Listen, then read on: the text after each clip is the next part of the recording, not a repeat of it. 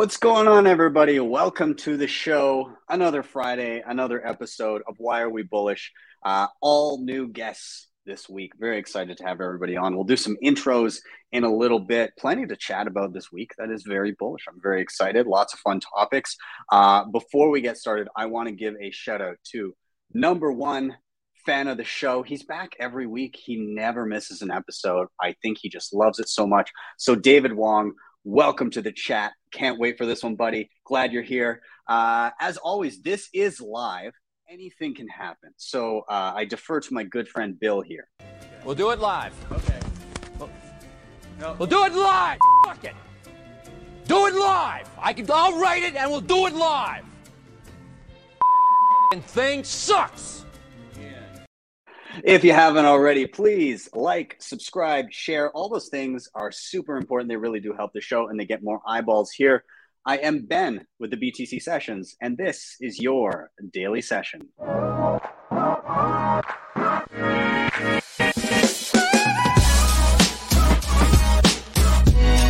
Hodl the Bitcoin.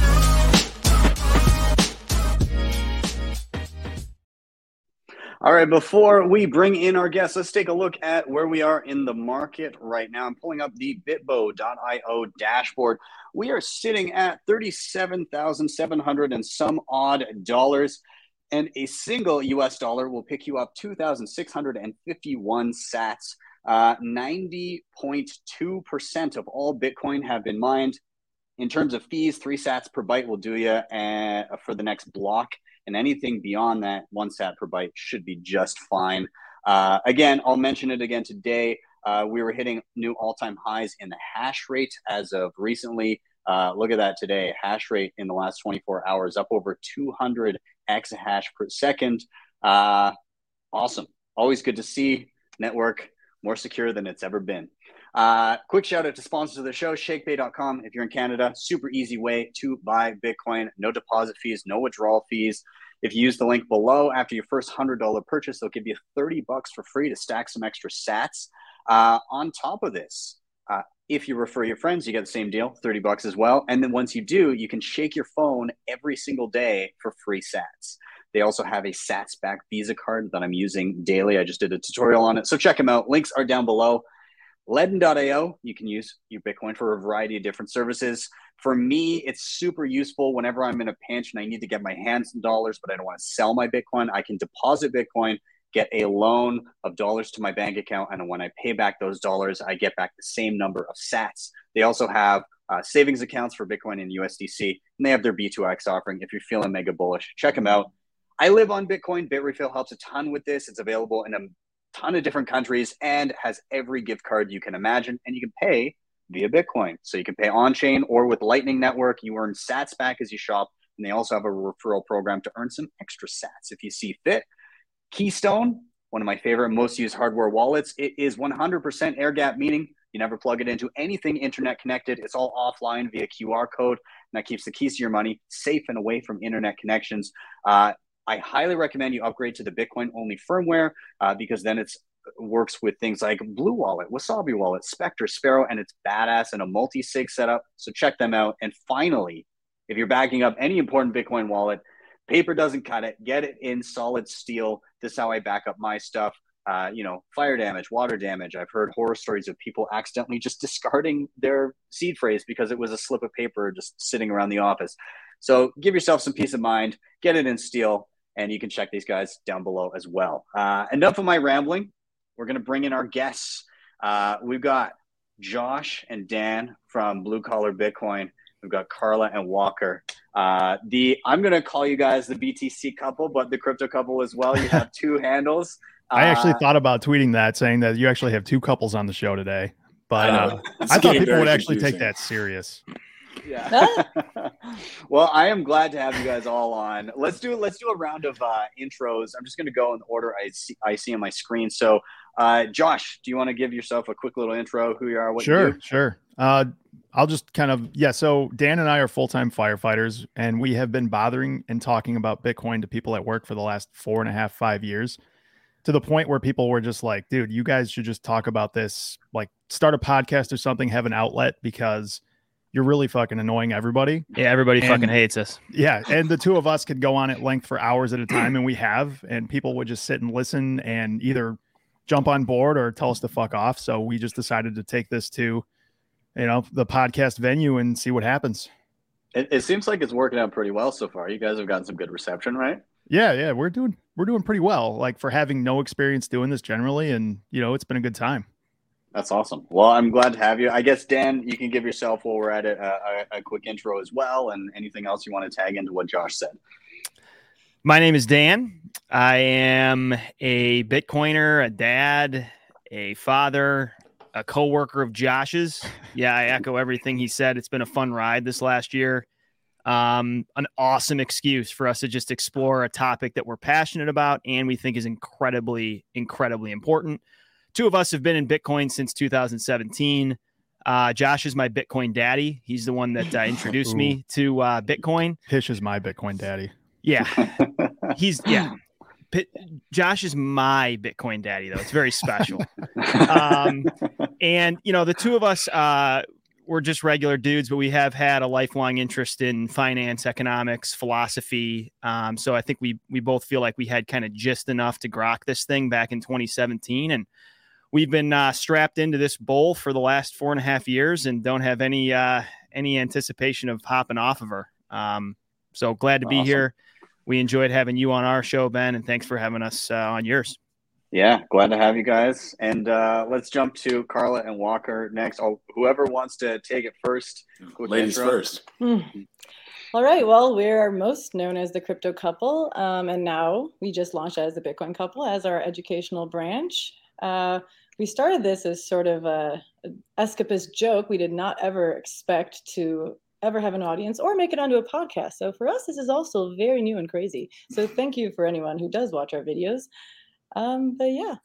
Yeah, we're excited to be here. I'm Walker. We're excited to dive in with this. It's a fun format, and I think we should be able to go pretty deep down a few different rabbit holes today. Awesome. Well, yeah, guys. And I've got to say, I really enjoy your videos. They're fun. They're inventive. How long does it take you when you do one of those things to put one together? Depends on the day, I suppose. And there is some day, well, you can speak to it more. Some days we'll like write it, shoot it. She does absolutely all of the production work. So it's like, she's got to be, in front of the camera, behind the camera. I'm like swearing at my computer for like hours a day. Yeah. And so some days, we can pop a shorter one out in a few hours. There are other times if it's like a lot more involved where we do it like over 3 days, or I will lose my mind. Otherwise we still have day jobs. We work with radio and telecommunications and software. And so this is a nice outlet for us. That's awesome. Yeah. It sounds similar to my experience doing tutorials. Some days I can, bang it out in a few hours. Other days it's me swearing at my computer, swearing at whatever software I'm using, trying to figure out what the fuck I'm doing. And then or I'll get halfway through a tutorial and something won't work. And I'm like, well, I just can't finish it now. Fuck. And then, so I feel your pain and I appreciate you working through it. So glad to have everybody on. And anybody watching that is unfamiliar, this is Why Are We Bullish? The show has a very simple premise, and that is that everybody comes with a reason for being bullish. And we go by the 3 R's. Somebody gets to drop their reason. Then all together, we riff on that reason. And then finally, we rotate to the next person until everybody has had a turn. So I'm going to start us off with my reason for being bullish. I already see it in the chat here. Gone is saying, yo, Arizona Bill, what's going on there? That was my reason this week that I'm gonna touch on. So I'll bring up my screen here. I've actually got the bill in front of me. Okay, so 1 second here. So the long and the short of it is that there's a bill being introduced to make Bitcoin legal tender in Arizona. And so Senator Wendy Rogers introduced a bill to make Bitcoin a lawful currency in the U.S. state of Arizona. They introduced a bill proposing to make Bitcoin legal tender. The bill seeks to add Bitcoin to a list of instruments considered legal tender in Arizona and make peer-to-peer digital currency a lawful medium of exchange. The bill itself says Bitcoin specifically rather than a general like cryptocurrency blanket statement, and it doesn't mention any other digital currency beside Bitcoin. And furthermore to this, we also have similar intentions kind of brewing in Texas. They say that governor candidate Huffins, I'm not sure how to say his last name, he said he will try to make Bitcoin legal tender in his state if he wins the election. And we've also seen the current governor being very friendly to Bitcoin, trying to attract miners to the state and everything. This came right out of left field. And here's the actual bill, by the way, from the Arizona legislature website. And it basically says, where is it? Legal tender in the state consists of all of the following, and it goes through obviously like fiat currencies issued by the government. It talks about also making like gold would be a form of legal tender, and then they add Bitcoin, and then they specify what they mean by Bitcoin. Yeah, and it's very short. It's right there for you to read. You can find it online here. I mean, this is the article here is through Bitcoin Magazine, but it was reposted through to the NASDAQ. So, I mean, that also gives it further legitimacy. Like if you weren't sure if this was at all legitimate, seems to be. Now, whether or not it passes, who knows? But the fact that it's put forth is kind of cool. Sure is. It is really cool. And it comes kind of out of left field because we see, El Salvador on the opposite end of the spectrum. For them, it makes sense, right? They're getting screwed by their dollar system. They didn't have a local currency to rely on, like they don't have their own sovereign currency. And so for them, it's naturally was going to be a dollarized country that didn't have an existing currency that would do something like this first. But I did not see the other end of the spectrum getting in on this so soon and in this way. Now, whether or not, again, this takes is something totally different, but to see it start to eke into the US in various states is a very interesting development. And it kind of echoes the way that we've seen interest in Bitcoin, because I find that a lot of people that were super disenfranchised and their currency was not working for them, whether it be that they couldn't move money or they couldn't use the banking system or it was hyperinflation, they got Bitcoin right away and they started using it. And then on the other polar opposite end of the spectrum, we had people that their job was to preserve capital, right? You get the Michael Saylors of the world. You get people like that where they're like, I understand that money isn't working for me as well. And so I need to dive into this too. It's interesting that we're seeing on a global kind of governmental, I guess, in that frame of mind, a country do that. And now on the opposite end of the spectrum, like what I would say is the as polar opposite to El Salvador as possible, like U.S. states, even just thinking of this. So I don't know. I'll open it up. What do you guys think of this? This is like, I think, if you want to dive in first. Yeah. No, go ahead. I was going to say this is a great example of like Bitcoin game theory in action, and also really like what we're seeing now happening at a state level, and the beauty of states having their own rights and having their own governing bodies while still being part of the federal system is that now we have an interesting paradigm coming to play, right? Where people can vote with their feet, not just with their votes. They can vote with their dollars or with their Bitcoin, not just with their votes.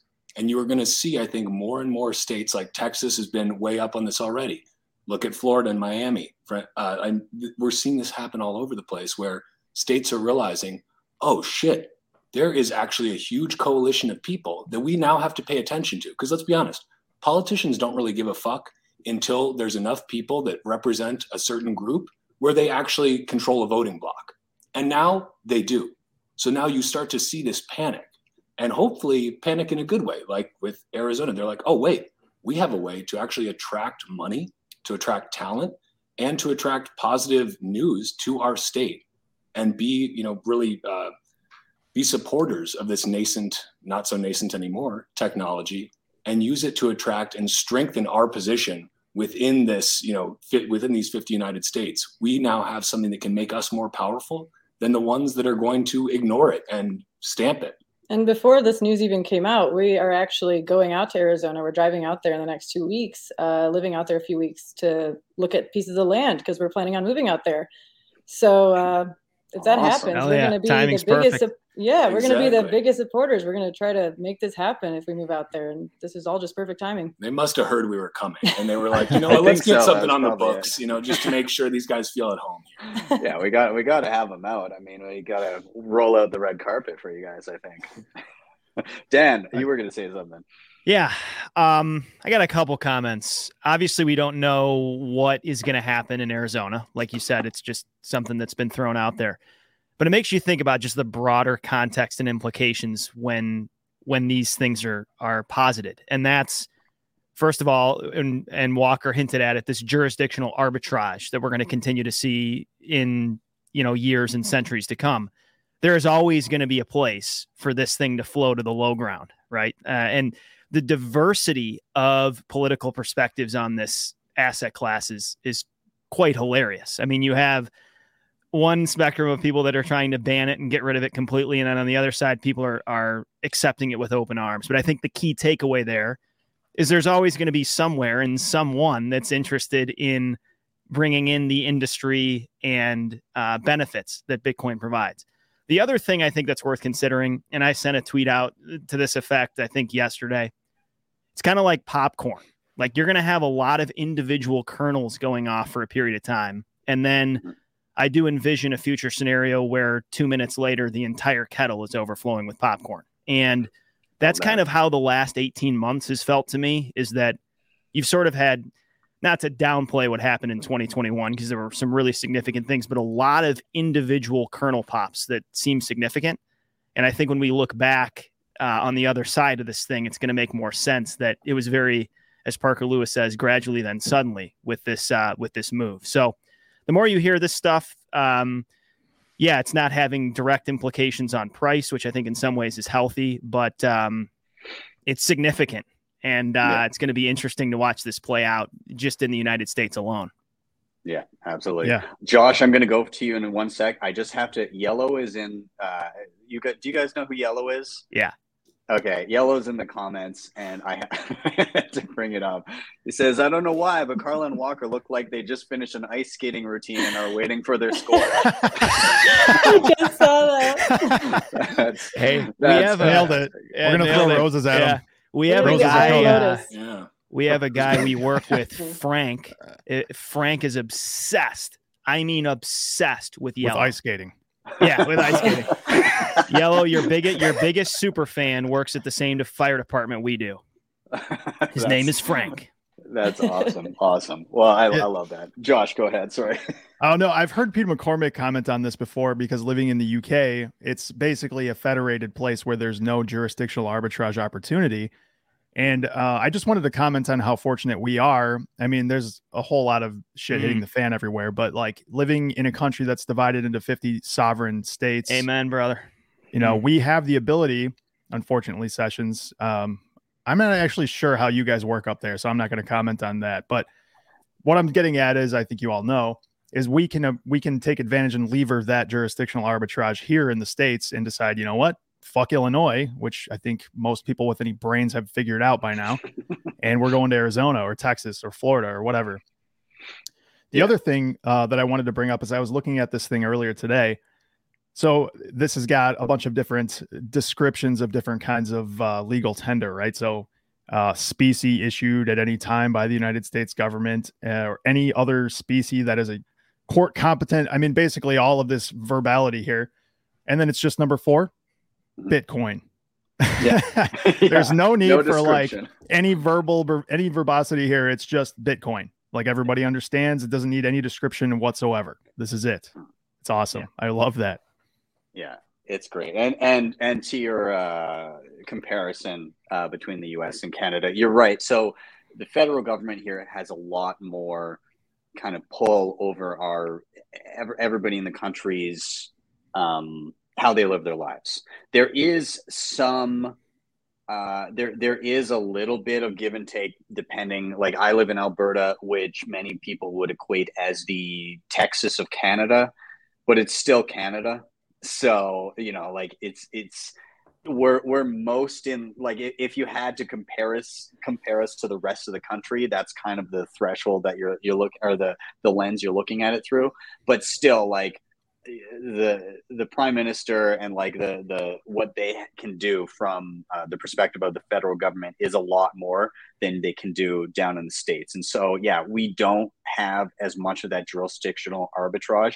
When it came to the past couple of years and like how people were able to live their lives, we were one of the least restrictive places, but it still got to the point where it was it's been a pain in the ass is what I'm saying. It hasn't been super simple. It hasn't been fantastic. I've traveled to places like Florida. I went down for the conference, two of them last year, and it was like night and day. But at the same time, like there were times in the summer where we opened up fully when the rest of the country was like, nah, fuck that. So it's, it is what it is. But I very much value what you guys have there, because there's much more opportunity to vote with your feet without needing to fully leave the country. And that's what I've seen a lot of people do if they don't like how things are going here. For people that don't live in the United States, one thing that is mind-blowing here is the dissimilarity between these regions. It is unbelievable. I mean, even in the Midwest. So when we're in Illinois, and I think Josh can attest to this, like, even going to Michigan or Wisconsin, you feel like the perspective on things like COVID is a complete 180. I mean, it is unbelievable what happens when you cross state lines in this country, how much things are viewed in a different light. I'm on the border of Wisconsin and Illinois, and I'll go to stores in Wisconsin purposely because, like, there's no expectation of wearing masks over that imaginary line. Yeah. It's crazy. It's entirely different. Yeah, it's left Chicago at in March of 2020. We were planning on going to Wisconsin for 3 weeks, and now it's been 2 years. Yeah, but like we drive from downtown to like middle of nowhere, Wisconsin, and we choose Wisconsin. I mean, it's wild. You would just on the COVID side of things, you would kind of forget that COVID existed in rural Wisconsin because people just go about their days. And you know what? Nothing's ever that packed anywhere in rural Wisconsin, so you really don't have to worry about that. And even when it's frigid cold, Wisconsinites don't really care about being outside. But it also, it actually has distinct effects because we've chosen now, we're selling our condo. Like, we're fully leaving Illinois. We're leaving Chicago. We don't want this anymore. Yeah. And all of that played a part. And look at the drain from California to Texas and other states, right? Like, it's huge. I mean, man, I could riff on California screwing up the best state in the country for hours because literally you guys have the whole fucking coastline. You got the whole fucking coast, and you fucked it up. You fucked it up. How do you fuck up the entire coastline? Like, it's insane. You have the most beautiful, the entire country is beautiful, but like, wow, you guys really screwed that one up over there. Man, what a shame. That's too maybe bad. 20 years from now, it'll be livable again. I don't know. Yeah. Well, they're all going to go to Texas and fuck Texas up. So I think it's going to be a good time to buy California property in 10 years. Yeah, touche. Yeah. It'll just be a constant flow of people who fucked up their own state. Exactly. Fucking up that state and then going back. They're going into a public restroom and just shitting all over the toilet seat, and then just leaving and going and shitting on someone else's toilet seat. And then they would ask, they'd be like, "God, the bathrooms here are so dirty. Like, someone should do something about that." And it's like, you just shit all over it, bro. Oh, that's great. Well, I think that's a good way to wrap up this topic. Yeah. On that note. So it'll be interesting to see how Arizona, but I mean, there's been other states that have done things. I know Wyoming is doing a lot of friendly things. I know that Kentucky had some tax breaks for minors and things like that coming through. The mayor of Miami kind of aiming towards stuff like that. We've seen stuff out of what was the other one? Somewhere south. There's another city that I think was God, I'm trying to remember. I want to say somewhere in Georgia, but I could be mistaken. I'm not sure. Louisville was another one. I can't remember. There's a few southern areas that a few individual cities that were doing interesting things, trying to. There's that really young mayor. I'm trying to. He was in Arkansas. Yeah, I'm spacing on the guy's name right now, but Yeah. But yeah, there's a lot of interesting things happening stateside that I municipal, I could see. State, and when it's talking about legal tender laws, that's interesting to me. So we'll see how this goes. But nonetheless, the fact that it's even being entertained is bullish in my books. So, well, and one other thing I was going to say is that the truth is, once this has dollar signs behind it, everybody's going to want in. I mean, in 1993, you could have been too cool for the internet, but by 2003, that wasn't a possibility. Yeah. So in 1998, Paul Krugman was still too cool for the internet and thought it was as irrelevant as the fax machine. Yeah. So like, you didn't even have to be early 90s. It was like as things were going. But if this protocol does anything close to what the five of us think it's going to do, there's going to be a day and time in the future where it's no longer a viable position as a politician to exclude this from your jurisdiction. Yeah. When that comes, I don't know. But well, it's also because the wheels are going to be greased by Bitcoin in the future, so they're going to pay attention when they're getting their wheels greased by Bitcoin or whatever it is. It doesn't matter. Mm-hmm. Yeah, politicians are politicians. Follow the greasy wheels. Exactly. Well, I'll wrap up my topic so that I give everybody some time to cover theirs. Thanks for all your comments on that one. I guess we'll jump to Josh next. If any, by the way, everybody watching that's in the chat now, thanks for all your comments. I'll try and pull more of them now that I'm not focused on getting any of my points out. But let's jump to Josh. Let us know what you're bullish about this week. So I guess I'm just going to rant a little bit. So I think everybody was kind of surprised yesterday when this AOPP thing popped up on Twitter. And I don't know about the four of you guys, but it has been something I'd never heard of before. So I learned a lot about it last night. It's Address Ownership Proof Protocol. So what this is basically a way for an exchange to verify your private sovereign wallet and verify that it's yours, so that when you withdraw your money from a Bitcoin exchange, they can know for sure that that's your money in your wallet. And now they can track you. So Chainalysis companies can now know absolutely for sure that Dan's Bitcoin left Coinbase or whatever, went to Dan's cold storage, and then Dan moved it here or wherever. So this is basically a way for them to be damn sure that you have your Bitcoin, it's mobile, and you are the owner of it. So I dug into this a little bit. And so in November of 2020, the Dutch Central Bank mandated that exchanges require proof of address before withdrawing from their exchanges. And there's an exchange in the Netherlands called Bitonic that took legal action and was successful in fighting off this regulation, which is awesome. Like, good on them. That's the way this thing should be approached. Like, I think we're not living under a rock. We all understand that this stuff's going to get regulated. I mean, the governments of the world want to be able to see where this stuff's going. They want their hands in the honeypot, but I don't think any of us want to make it easy for them. And the thing that I was really, really disappointed to see is that Trezor came out in support of this. And they said, so basically their rationalization for this was that they believe that not supporting this will tie people onto exchanges. So it'll keep them from withdrawing from the exchanges. And that to me rings very hollow. Like, you didn't, well, I have a couple of different Trezor wallets myself.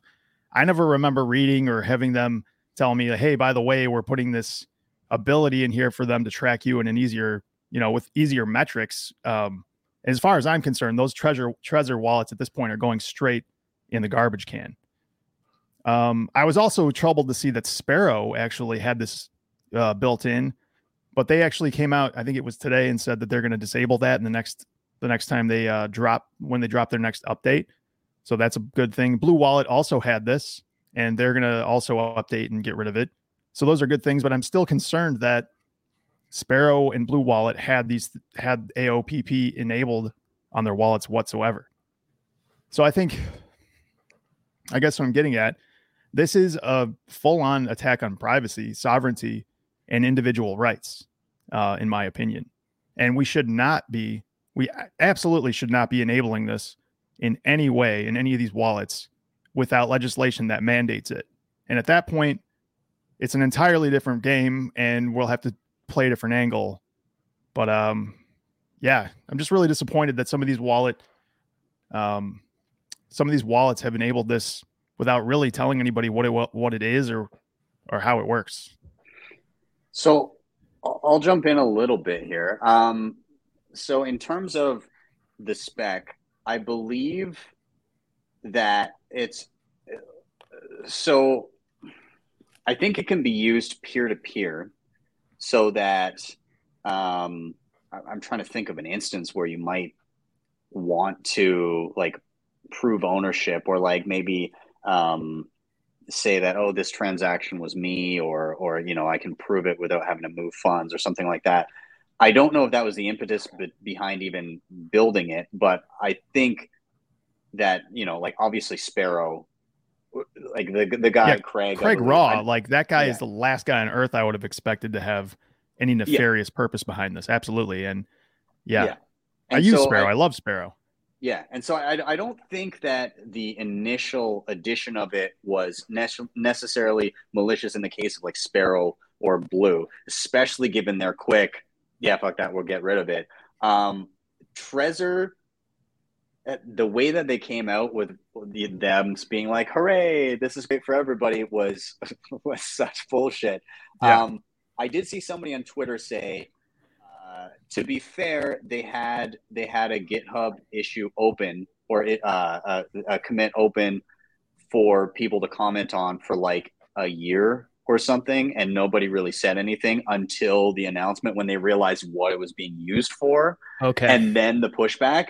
But then obviously, and I'll show I got their tweet here. This is them basically saying, all right, we're getting rid of it. As soon as the thing that I love about this the most is that it gives me nostalgia for the block size war. It gives me the nostalgia for all of the individual users being like, yo, fuck that. We are not having it.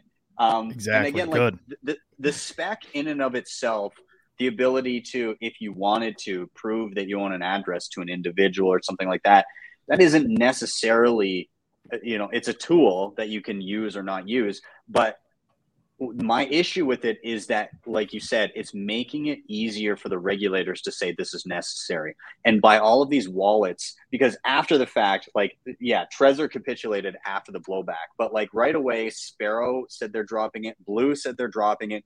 Keystone said they'll never add it. Cold Card said they'll never add it. Foundation, Passport said they'll never add it. Cold Card actually said that they'll shut down before they ever enable anything like that. Like they'll close their doors. Talk about an alpha move. Yeah, Blockstream, Samurai. There was a ton of people that basically came out, or a ton of wallets and devices that came out and said, yeah, we're never going to add this. And so setting that precedent means that, and like there's other ways that in Switzerland they were using for verification, which would then, it's going to be a pain in the ass for users in Switzerland because you're going to have to like take pictures of your wallet as you're doing shit. But it also means that the entities requiring this information are also going to have to now manually verify these pictures. They're going to have a person looking at these, and that's a big pain in the ass, and that costs them money as well. So if they're going to have this kind of bullshit regulation, then don't make it easy for them. Don't make it simple for somebody to click a button and give up their financial privacy. Make it difficult for the person, but also make it difficult for the financial entities that will then have to deal with it. Yeah, 100% agreed with that. I don't know enough about this yet. I haven't dug into it as much as Josh or you have, Sessions. But seeing the backlash yesterday on Twitter, it just reminds you that if you acquiesce and roll over and get your belly scratched like a cute little puppy in this space, you get crucified, right? This is an ardent group of independent thinkers that don't fuck around. And so it is good to see backlash be effective because, yeah, it was very apparent by midday yesterday that like this was not looking good for Trezor, and they did the right thing. So, you know, hat tip to everybody for kind of backpedaling once this was exposed for sort of what it seems to be. Saying that before really looking into it very closely. I mean, the irony of all this, right, is that we're talking about a completely transparent digital ledger. Like there are no secrets in Bitcoin. Like, yes, it's not anonymous, it's pseudonymous. Like, this is transparent. There, you can already track basically everything. They're just trying to really like go the extra mile here and set a precedent where they can encroach further and further and increasingly just creep in to your personal life in whatever way they want to. But it's like, guys, this is the most transparent monetary system we've ever had. Like, gold is not transparent. Fiat money is not transparent. Nothing is really transparent in our world right now except for Bitcoin. And you can verify it, and anyone can verify it. Like, that's the whole thing, right? So you see people like trying to put these additional laws on top of stuff, and it's like, it's just superfluous. And it's more than that. It's, it's dangerous in a long-term view, because if you don't have people that fight back against this, then people do just roll over and say, oh, that belly scratch feels really good. It's like, no. So good thing for the toxicity, I guess, at sometimes. Another thing I think of is, so, I mean, this thing does present an existential threat to dollar hegemony and the current financial system, right? As you look into it. So one thing Josh and I talk a lot about is, like, if you're expecting this is going to be completely smooth sailing from here on out, I think you need a reality check. What's interesting, though, is when legislation and restrictions and all this stuff come out that are unworkable, well, that's just what they are. They're unworkable. And it makes me think of, we had Joe Carlasare on this year, who's one of the best perspectives in this space. And he was exploring the fact that, like, when 6102 happened in the United States and they confiscated gold, well, tons of people didn't give up their gold, right? Because think about how difficult it was to actually carry that out. So I'm not saying disobey and don't follow the law. I'm just saying when a law comes out, that's unworkable, that law will eventually be reversed because it doesn't work. And we have our constitutional rights to bear arms to protect us in the case that they do try and come and take what is not theirs. Right? Like, that's the other point of having an armed populace, is that your government can't come and just fuck you whenever they want to, right? America. Well, if there's anything we've learned, I think, in the last year, it's that people will generally roll over and get their belly scratched, and do whatever they're told. At least the general 80 to 90% of people will. And if this ever gets to like a 6102 situation, they'll pick like a handful of people, they'll crucify them in public, and then everyone else will fall in line. Like, that's exactly the playbook on this. So just keep your head in the hole. Don't be the guy that gets slammed by the sledgehammer when and if it's put in jail or Snowden, and you have to hang out in Russia for the rest of your life. Because good thing we're all out here in a public forum shitting on the government, right? Yeah, exactly. I'm sure we'll be fine. I don't really have any Bitcoin though. I just do this for fun. Yeah, I mean, I lost all mine in a boating accident, so it's okay. Yeah, still fun to talk about though. It is. Yeah. Someday it's too cold for for boating here, but I did lose mine down an ice fishing hole the other day. So yeah. I had a head injury. I had my 12 seed words in my head, and I just can't remember them. Yeah, it's tough. It's tough. Also, guys, just so you know, David Wong would like us to know that once regulations kick in, Bitcoin will tank further down. So thank you, David. I value your input. I'm very glad that you're here every episode. I appreciate you. His middle name's Cuck. David Cuck Wong. Possibly. I don't know. Just gonna watch his life savings be devoured by the largest beast financial markets have ever seen. Could be. Last episode he let us know that he has never had a problem with any bank. So just so you know, guys. Wow. That's lovely. Must be nice. Yeah. I did want to say, just while we're on the topic of this, if you don't like any of this stuff, like this AOPP stuff, and you kind of want to future-proof yourself, like let's say right now your exchanges are all good, but you just want to kind of familiarize yourself with alternatives. Check out Bisq, BISQ. This is a peer-to-peer exchange where you can send dollars in a variety of means, a ton of different countries and currencies, actually, in exchange for Bitcoin. Obviously, there's additional steps. It's more of a learning curve, and you have to be careful, make sure that it's kind of like eBay. There's like a rating system and stuff. So you do have to be cautious, but it's not a bad idea to familiarize yourself with stuff like that, because if everybody already knows about it and generally knows how to use it, then those types of regulations become that that much more neutered. Like they don't have as much effect. So learn about that. Dive into things like CoinJoin, because this will, like, even in the context of AOPP, let's say you withdrew from an exchange that required AOPP to your AOPP address. You can then move those coins to something like Sparrow and do CoinJoins, and then those can go through a certain number of rounds you can specify, and then it'll auto deposit into your non-AOPP hardware wallet. So you can do a lot of interesting things. You can even, there's a new thing that I've been playing around with called state chains, where it's basically like putting your Bitcoin into a virtual open dime. Basically, it's a way of storing Bitcoin in a private key that you can't make a copy of digitally, and then swapping the keys with people. And so you can basically create like individual UTXOs of like 0.01 Bitcoin or 0.1 Bitcoin or whatever denomination, and then you can swap those. And there's literally no transaction anywhere on the blockchain. It's just you own different Bitcoin than people thought you originally did. So there's a lot of tools out there. I'm extremely bullish on developers figuring out ways for us to circumvent the state. I'm very bullish on that. Yeah. Go ahead, Dan. The other thing I was going to say is, and this is going to rub some plebs the wrong way, so don't misunderstand what I'm saying, but there is a difference between expected regulatory clarity and outright Bitcoin banning. Okay, so I'm not saying I'm a fan for increased regulation. I'm just saying if you don't think they're going to try to regulate this, well, you have your head in the sand and you don't understand financial markets, because they regulate fucking everything. Okay. Yeah. They do regulate Bitcoin. They're going to continue to regulate it. It's nascent. It's new. It doesn't work the way the old system does. So they're going to invent new bullshit ways to regulate it. Okay. It's national security now. Yeah. So expect press release.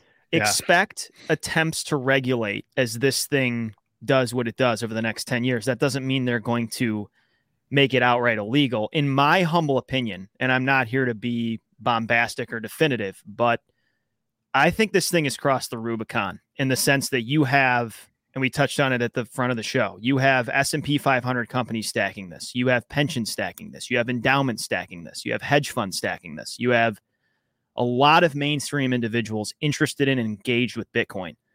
Politicians, back to the Arizona thing. I do think that the idea that Western nations are going to outright ban Bitcoin at this point, for me, is entering the garbage can of viable risks. There's people that would have different opinions, and I totally respect that. But I just wanted to make that point that just because they're trying new things with regulation doesn't mean that this thing is going to be outright illegal. And I think for Josh and I, it does go back to like, the safest thing you can do is just have this cold stored in a good fashion and hunker down for the winter. Just the fact that they're actually saying this is a point of national security is an outright admission that this is threatening them. And I mean, I can't think of many more things bullish than that. Like if you are threatened by, what is the old saying? Like first they laugh at you, first they ignore you, then they laugh at you, then they attack you, and then you win. Like that's the slope we're on right now. Well, and Bitcoin is just this mirror. It's this litmus test for authoritarianism, right? So it's like you can very easily tell how authoritarian your country is by their reaction to Bitcoin. How does China feel about Bitcoin? Well, I think we all know very clearly, right? Like I think that China banning mining is also going to be probably the biggest geopolitical blunder that maybe gives the rest of the world a chance to not be completely fucked by them. But this is a litmus test for authoritarianism. It's like, let's dip that Bitcoin in and let's see how much of a fucking authoritarian you are. Like this shows it very clearly. It holds a mirror up to your system and shows you how corrupt it is. The best thing is that they banned it outright and it didn't make a lick of fucking difference. It was like water. It flowed the path of least resistance. It went like all the hash rate. Like we've been hitting hash rate all-time highs, I was saying off the top of the show. And some of the hash rate is still going in China. Like it's like some of it's still there. And if people don't think Bitcoin transactions are happening in China, they've got their head up their ass. Like they are absolutely happening. So, I mean, it's not just out in the open. but like you've taken all of that Bitcoin activity where they might have like been able to gain some sort of an idea of what's happening within the country, and now it's all gone underground. There's some alpha plebes in China. If you're still mining in China, knowing that they'll probably like drag you out into the courtyard and throw, cut your head off in front of everybody or whatever they do over there. Like you got to have a serious ball sack to keep mining when the CCP tells you to stop. Alpha plebe. We had sessions. We had Odell on this last year, and we called him Alpha plebe, and you could see like he's like, ooh, me like Matt, if you're listening, you are an alpha pleb, my friend. That's great. You liked it. No, I'm not gonna bring up his comments for now. I'm gonna rotate. Okay, so that was an awesome topic, by the way. I'm gonna keep the show rolling. I'm gonna jump to our next topic. So is it okay if I round that out? Anybody have any final thoughts there? No, I'm good. All good. Okay, awesome. I'm going to jump to Walker now, and I'm going to let you have a little rant. What are you feeling this week? What's exciting? Boy, be careful what you wish for. So what really, let's say, piqued my interest this week was a speech by somebody at the Bank of International Settlements. So if you don't know what the Bank of International Settlements is, it's the central bank for central banks. Google them right now and read Wikipedia and figure out exactly what they do. I'm going to read a little quote from this speech. And the speech was titled Digital Currencies and the Soul of Money. So he says, this is Augustin Cartin. I don't know if he's French or something else, but either way.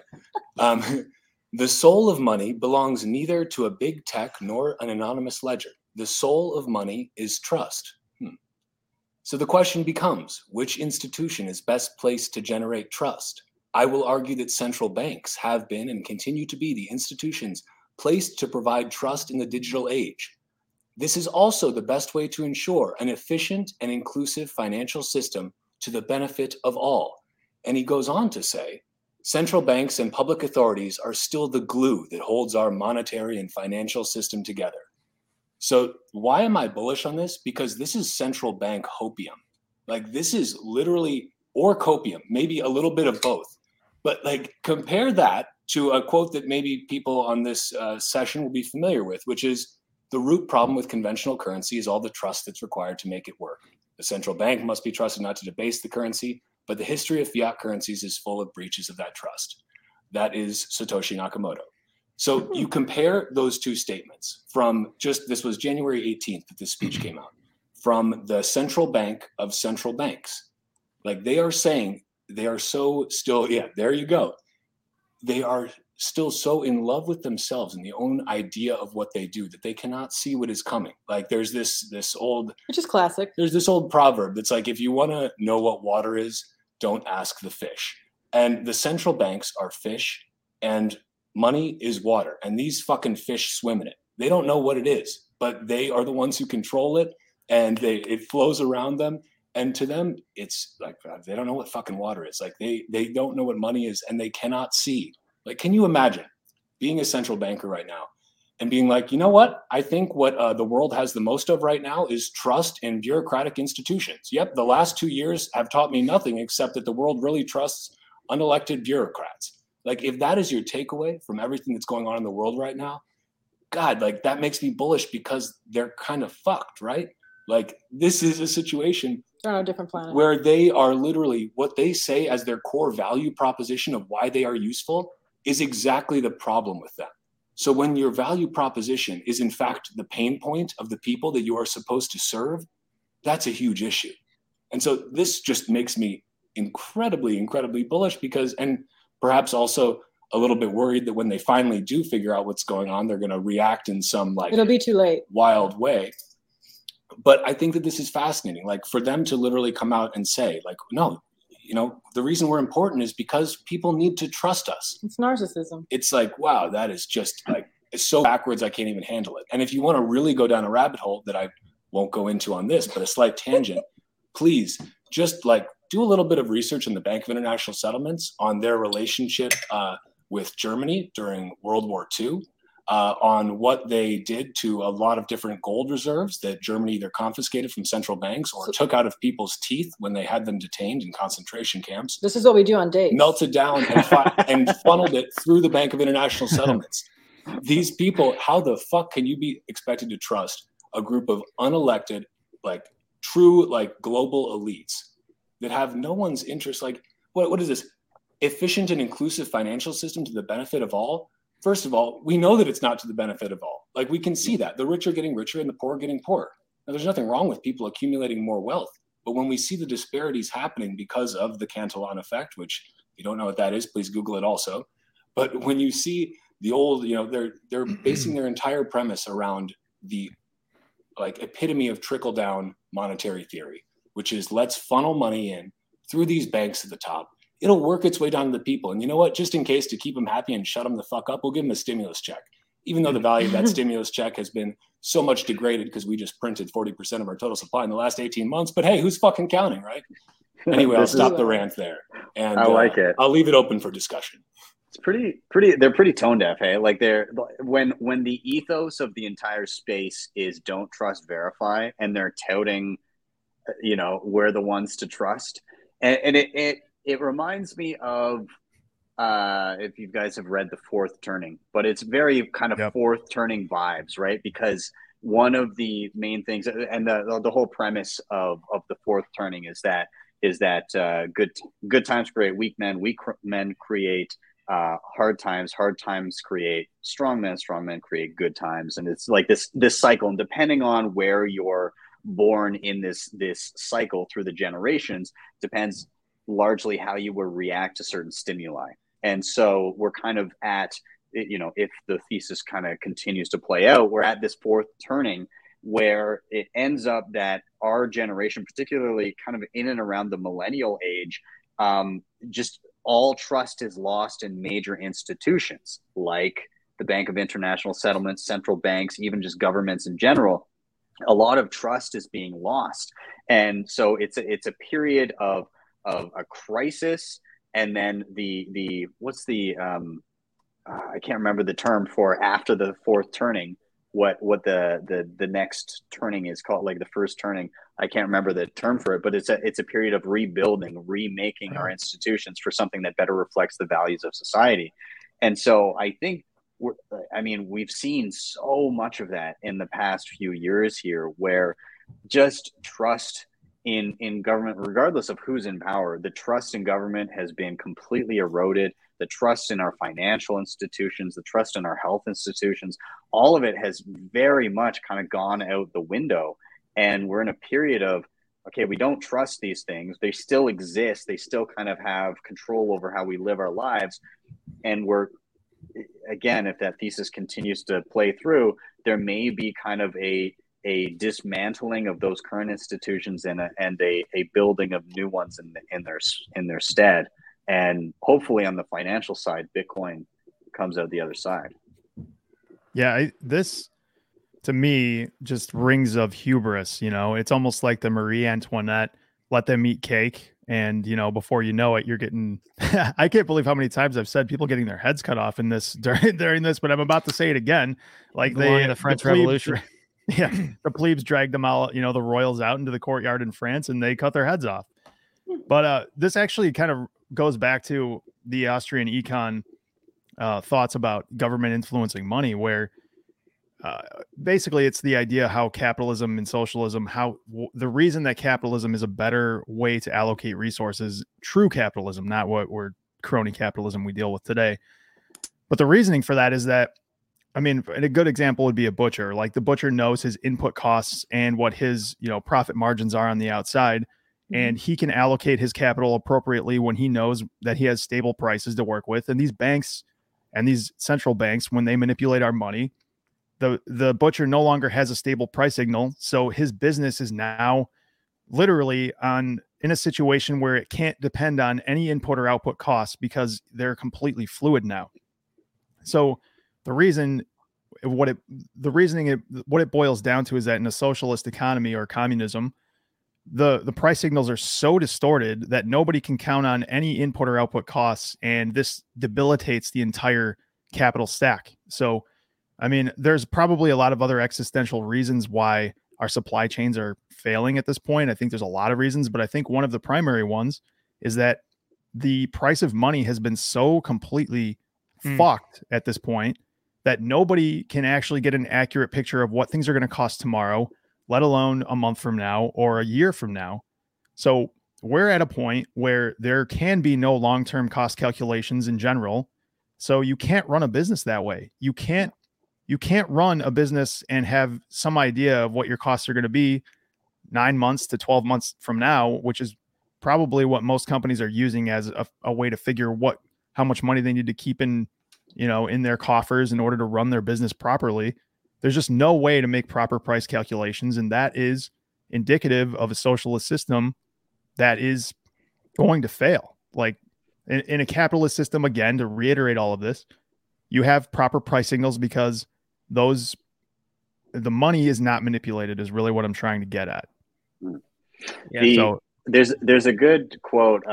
Jeff Booth was on the show that I did at Christmas, and he had a really good. He went into the panel that we were doing was on Bitcoin as a mechanism for truth, and so he went on a rant. And one of the quotes that he had during his rant, he said, "When you have theft at the base layer money, every other economic calculation and everything else is corrupted as a result of that." So when your base measuring stick is already corrupted, you cannot get an accurate measurement of anything in an economy from there on in. And I think that's so well said. And like one of the things that's just I struggle with when you're trying to explain Bitcoin to pre-coiners, because nobody's a no-coiner. They're just a pre-coiner, right? Hopefully, except for Peter Schiff. David Wong. David Wong is just a pre-coiner. David Wong, I like your spunk, man. I like your moxie. We're going to bring you around. Stay here for a while. But people talk about, you love to hear about people talk about these ephemeral problems with our systems, whether it's, some sort of inequality. Symptoms, not the disease. Or healthcare outcomes, or any of the different things, any of the problems that politicians talk about, right? Those aren't the problems. Those are symptoms of the problem. The problem is something far deeper. And the problem is that our money is fundamentally broken. You are trying to treat a symptom versus trying to cure a disease. The disease is the broken monetary system. The disease is not inequality. But the symptoms make money. Yeah. The fucking inequality is just the rash that you get on your arm. Like the disease is that cancer, right? But why fix things when you can make money off of the symptom? Well, exactly. And again, you tell the fish that the water's broken, they're like, "What the fuck do you mean? We're swimming just fine." So, yeah. All right. Any other? I'll open it up to other comments, Dan. I don't know if you want to. I just wanted to say one quick thing, a little bit in the defense of these organizations, ironically enough, and that's what are they supposed to do? I mean, first of all, this is a decades-long issue. So we like to oversimplify this with short memes in the Bitcoin space and pretend like COVID ushered all this in. This started decades ago, right? These people are inheriting these issues. The other thing is, and this goes back to like Booth and Foss, who we've had on the show, and we've talked with them about this, careful what you wish for, because when you act like Jerome Powell is a demon, at the end of the day, the Federal Reserve is trying to keep things together, because a true deleveraging is going to be unbelievably ugly. And none of us lived through the early 1930s and felt understand what that's like. So it's going to break. It's a broken system. It's way over leveraged, but you have to put picture back to the comment of what are they supposed to do? Say, all right, folks, press conference. This is going to come as a shock, but the system is completely fucked. And fiat currency is over. So have a good day. We'll see you. It's just the world would unravel. You would need guns and food in your basement you guys don't already have guns and food in your basement? No, we do. But I'm not allowed. As Foss says, we should root for this to happen gently, but be prepared for it to happen abruptly. And so I'm not saying these are saints in these organizations. I'm just saying they're even just if people, they have right? a different opinion, they can't say it in a public forum. The system would completely implode. It's true. But isn't that the root of the problem, that you can't be honest in the public That forum? is so sensitive. Your job is literally to lie to the public and obfuscate the actual problem. And they snowball to this point, right? And also, like, just to speak of, let's say, central banks specifically, we forget that this has not been the way that things always were. The Federal Reserve was created in 1913 with a 100-year charter. It was renewed by Barack Obama in 2013 with zero fanfare for another 100 years. I don't know about you, but we didn't vote on this. No, I did not. Nobody decided to make this happen besides NGMI. people. Yeah. I think it's And you look at a group like the Bank of International Settlements, to take the example that we started with here. I think they started in 1930. They were supposed to be, and there was a vote to disband them. But I'm not sure if you guys are familiar with Keynes, but literally the founder of Keynesian economics, who went to bat for the Bank of International Settlements to keep them around, and they stayed around. So that should tell you a lot about it. But people, like, these institutions are just made up of people, right? Politicians are just people. Central bankers are just people, and they are fallible, like all of us are. And they're going to have the same shortcomings that we all have, except perhaps at least those of us who are not in those positions acknowledge our shortcomings a little bit more than they maybe want to. Yeah. If I may, Please. just because the conversation just sort of segued into why I'm bullish. Yes. The reason that I am bullish this week is largely a personal one, but with discussion of what about the consequences that we're not thinking about, and gradually then suddenly, but what is suddenly going to mean for the majority of people who aren't ready for any of this, which is why all of us are doing what we're doing right now. But the reason I'm bullish is because Walker and I have been trying to we've been orange pilling my father for the last year. And he's a comp sci PhD. I'm from Romania, born in Romania. He defected communism in 86. He knows how the world works. He knows how technology works. And it was honestly a shock to us when he was resistant when we first started talking to him about Bitcoin. And we kept on discussing it. And he brought up, like, Carla, like, it's not that I don't understand what Bitcoin is and what Bitcoin can be. It's that you have this, like, idealist vision that it's going to come without a huge cost. He's like, you're talking about dismantling the biggest powers in the world. You think that's not going to be bloody? You think that's not going to be hard? And, that really put it in, he was even like, I'm worried about you. Like, be careful what you're saying online. And of course, that's coming from, like, the communist mindset. Like, but again, if we do disappear, like, it wasn't us. But the other week, he messages me and he goes, I want to buy Bitcoin. And Walker and I were like, okay, we're not going to push it. Like, I'm not going to ask why. Like, so we set him up with Swan, actually. And this was when Bitcoin was still, like, in the early 40s or whatever. And then it dropped, of course, as we all know. And I was like, oh, I'm just waiting for this message from my dad to be like, well, did you see the price of Bitcoin? But he didn't. And it's because he bought more, I think. He bought more. He's like, so this he is bought a good the buy. dip. Like, he had just bought the time, then he bought the dip. And it's not that he didn't get it before, because he got it. Did a good job. It changed to him where he was like, there is a chance that this will work. That there is a chance that game theory will play out and the existing incumbents won't fully destroy it. And to me, that was the most bullish thing I've ever experienced, because he is someone, honestly, the most educated person I know, and I respect him greatly. So to see that turn was honestly the most bullish thing I've ever experienced. Now you get to, this is the exciting thing here, is now you get to re-experience your own journey down the rabbit hole as he makes his way. Right. Yeah. And that's one of my favorite things in, like, teaching people stuff and having these conversations, is especially with newcomers, as they start to get it and they stumble across these mini realizations, and you get to, there's nothing more gratifying than seeing somebody looking at something, you see them working it through, and then you see the eyes just, yep. And you're like, yes, that's the moment that I had. And it feels so good. It's so true that, like, you can tell, like, because everybody has that, like, their own kind of, like, turning point, right? Or tipping point, whatever you want to call it, where they finally, like, it, but it takes something, I think, different for different people. And it was when we stopped talking about it. Yeah. We hadn't talked to him about it for months, and all of a sudden it was like, I want to buy. Well, and No. the interesting thing about this All is that he was the person who, before I was even into Bitcoin, was like educating me on the nature of money, the nature of central banks. They don't teach that in America. How they work. Like, he's somebody who really, really, like, he's got like a photographic memory and is a history buff. So he's a very dangerous man with regard to that. You know, like, he'll tell you any date of anything for the last like 2,000 years. But so he had the monetary theory side of things already. And he had the technical expertise to understand it. But for him, the biggest roadblock was, like Carla said, the historical this is too good to be true. They're going to kill this thing. But then it took a lot It's of a questions. scarcity mindset. Yeah, it is. But it took a lot of questions. Him asking, like, okay, so, you know, what happens if there's, you know, an EMP blast? And what happens if there's I mean, he, you know, ran the gambit of all. Yeah, right. Yeah, exactly. And that's what he said. Like, if there's an EMP blast, like, we got bigger fish to fry. Like, the only currency at that point is going to be ammunition. So I hope he's stocked up. We'd be lucky if we had fish to fry. Yeah. Yeah. I mean, Josh, Dan, do you guys have experiences of people that you were kind of like a tough nut to crack, and as far as orange pilling, like, is some victories there?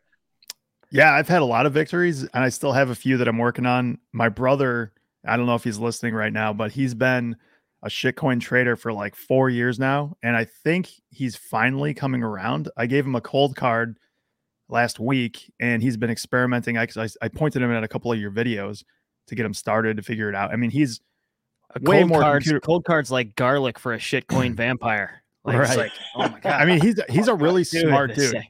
He's a mechanical engineer. Like, he's very, very intelligent. Like, I just don't understand. He just thinks he can, you know, beat the game. He thinks he can make money off idiots. And, you know, and a lot of times, like, it's like Foss says, you're too smart by a half, you know, like, you get yourself in a position where you think like, oh, I'm smarter than all these people and I'm going to just take all their money. And then you realize that, I mean, especially because of tax implications, like, there's nothing that's going to beat holding Bitcoin over the next 10 years. Like, being the greatest trader around, you're still going to have to get crushed by taxes to the tune of 25 to 30, 40%. Just holding a single asset, not doing a thing, and, you know, just living your life, you're going to do probably much better than the average trader. I'd actually say guaranteed much better than the average trader. You'd have to work very, very fucking hard and take on a lot of stress that you don't have to do. You just have to sit on Bitcoin. It's very simple. Yeah. It's easy. Especially, I was going to say, especially on a risk adjusted basis. You know what Absolutely. I mean? We use the casino meme all the time. Like, and we've had Pish on twice, but the first time we had him on, I was explaining, like, I'm a fairly traditional conservative minded investor, and that's why I'm interested in Bitcoin, and nothing else in the space represents that. So yeah, I mean, can you roll the dice and win? Can you pick one of these 1,600 coins that might, you know, win the lottery? Sure. But when we're staring down the barrel of a potentially once in a species value transfer protocol, picking up pennies in front of a steamroller just doesn't make a whole lot of sense to the two of us. I was just going to say that. It reminds me. I love the steamroller meme. The original HODL post is what this reminds me of. Like, the original, like, why I'm HODLing. If you guys haven't, like, go on, you know, bitcointalk.org and check out that original. I loved HODL reading post. that to my mom. She's like, what is HODL? What is HODL? I'm like, oh, I'll show you. but it's great. It's like, be honest with yourself. Like, are you like a savant trader? Because if not, you probably shouldn't. Yeah. Like, unless are you Michael Burry? Michael Burry got wrecked this year. Do you guys see that? He took on a short position in Tesla, Bitcoin, and a whole bunch of other shit, and he got completely wrecked. Like, the guy is basically the savant you just described, and he got himself completely fuked. I have got to read just like 6 months early on his short, right? Exactly. Yeah, he would have nailed it, like, you know, a month ago. But I've got to read a tweet here. This is the best tweet I've seen this week. It's from Joe Carlasare, who I mentioned earlier in the show. And I think there's a ton of wisdom here. And I think this can save a lot of people a lot of pain with Bitcoin. Joe says this: new participants in Bitcoin market generally follow this cycle. Number 1, I'm a hodler, never going to sell. Number 2, I'm going to try to sell the top because I want more Bitcoin. 3, I missed selling the top, but I think we're going lower. I'm going to sell and buy it back. 4, I sold the bottom. And I think this is like, this is a progression that we've lived through personally. We've watched secondhand out of a lot of people. We don't know if this is the floor, folks, but I'm telling you, I wouldn't dismount this Mustang because she is wild and she is majestic. Yeah, this is a hog with KY jelly all over it. If you're not holding on to those ears, you're gonna get tossed. Yeah. This is a situation where I am not by any means a lazy person, but when it comes to Bitcoin, like, you can just be lazy. Like, you don't have to follow it. You don't have to sell it. You don't have to time it. Like, you just do, like, you can be lazy. It's amazing. It does take self-control, though. Yes, it does. And a lot of people don't have that in fiat land. It reminds me of, I think, a good way to maybe, like, just, I'm conscious of time here, so I want to kind of round out and get to Dan's reason before we run out of time here. But this reminds me of a good quote from American HODL. And he was talking about, you know, what it's like to be a Bitcoiner once you kind of get what's going on. He said, being a hodler is simple, but it's not easy. It's fucking hard. You have to have the wherewithal to understand what you're holding, and you have to actually live through these, like, you know, massive volatile markets and have the conviction to sit through it all and just sit back and relax, exactly like you're explaining, and have the knowledge and spend the time to know that you're going to be okay. And it's like really trying to difficult. be a Buddhist monk. It's like knowledge is all you need. Trying to sit in silence for a week. Information is all you need. Yeah. It's all time preference, though, right? Like, it's all, are you a high time preference person? Do you need things now? Like right now, are you instant gratification, or are you low time preference? Can you wait? Can you delay gratification? Because the history of human advancement, the way we have gotten ahead as a civilization is by delaying gratification. It is by saving for the future. That is what saving is. And Bitcoin is the best savings technology that has ever existed. David Wong. Yes. As a woman, we oftentimes have to wait around for men, so I get it. Yeah. Yeah. David Wong says, "You be lazy and watch it melt in the last few months." I will, David. I will watch it. I will watch it go down. I will watch it go up. I will celebrate it down. I will celebrate it up. She will. This is the perfect example of time preference, though, because notice he said the last few months. We are not looking in months. I'm front running the next halving right now. Like, you have a chance right now to front run what's going to happen. Like, we all know it's going to happen. Everybody here who has learned a little bit about Bitcoin knows the halving is coming, and we know what happens after that. So you can front run it now, or you can, sit around and try to figure out what it's going to do in the next day or week or month, and like just be miserable with yourself. But we need the David Wongs. We do. We need you, David. We do. We're great. I mean, this David Wong guy is absolutely adorable. Josh, we got to have this guy on the show. Seriously, we got to have this guy. We got to get a whole episode. I love this guy. David, I love you. What if David Wong is actually like the biggest maxi ever, and he's just trolling all of us? Maybe it's a maxi psyop. Yeah, that's adorable. He's trying to keep us all honest. David, I see you now. I appreciate you. It's so to your point as well. We just had a synchronized drink, Dan. Sorry, you guys are cute. You're cute. Yeah, we are. You're in a situation, like, again, to your point about the halving coming, you're in a situation where by the year 2035, 99% of all Bitcoin will have been mined, at the same time as a few percent of the world has a meaningful exposure, like a meaningful amount of any of their money, if people can have savings sitting in Bitcoin, a tiny percentage of the globe. And on top of that, the amount of money sloshing around in negative yielding debt, or the amount of malinvestment that are just trying to escape inflation sitting at 7%. Like the amount of malinvestment that has happened because the money doesn't work, it's a very bullish case for Bitcoin, we'll just say. Yeah. 56 million millionaires in the world, and there are 21 million Bitcoin. Just do the math. There's not even enough for each millionaire to own a half a Bitcoin. Yeah. So take that as you will. Not financial advice, but kind of. Yeah. Kind of. That should be it is financial advice. It's life advice, actually. Yeah.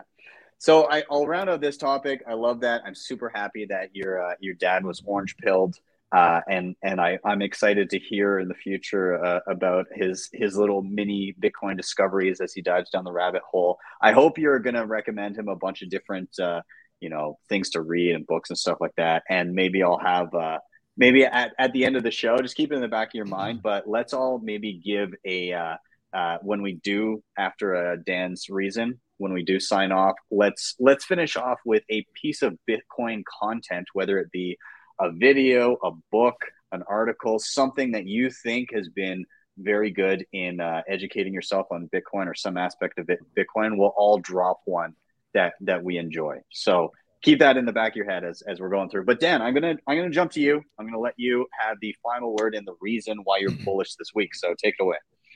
All right. You actually gave me a good segue a minute ago. I'll keep it brief because I think there's going to be some comments on this.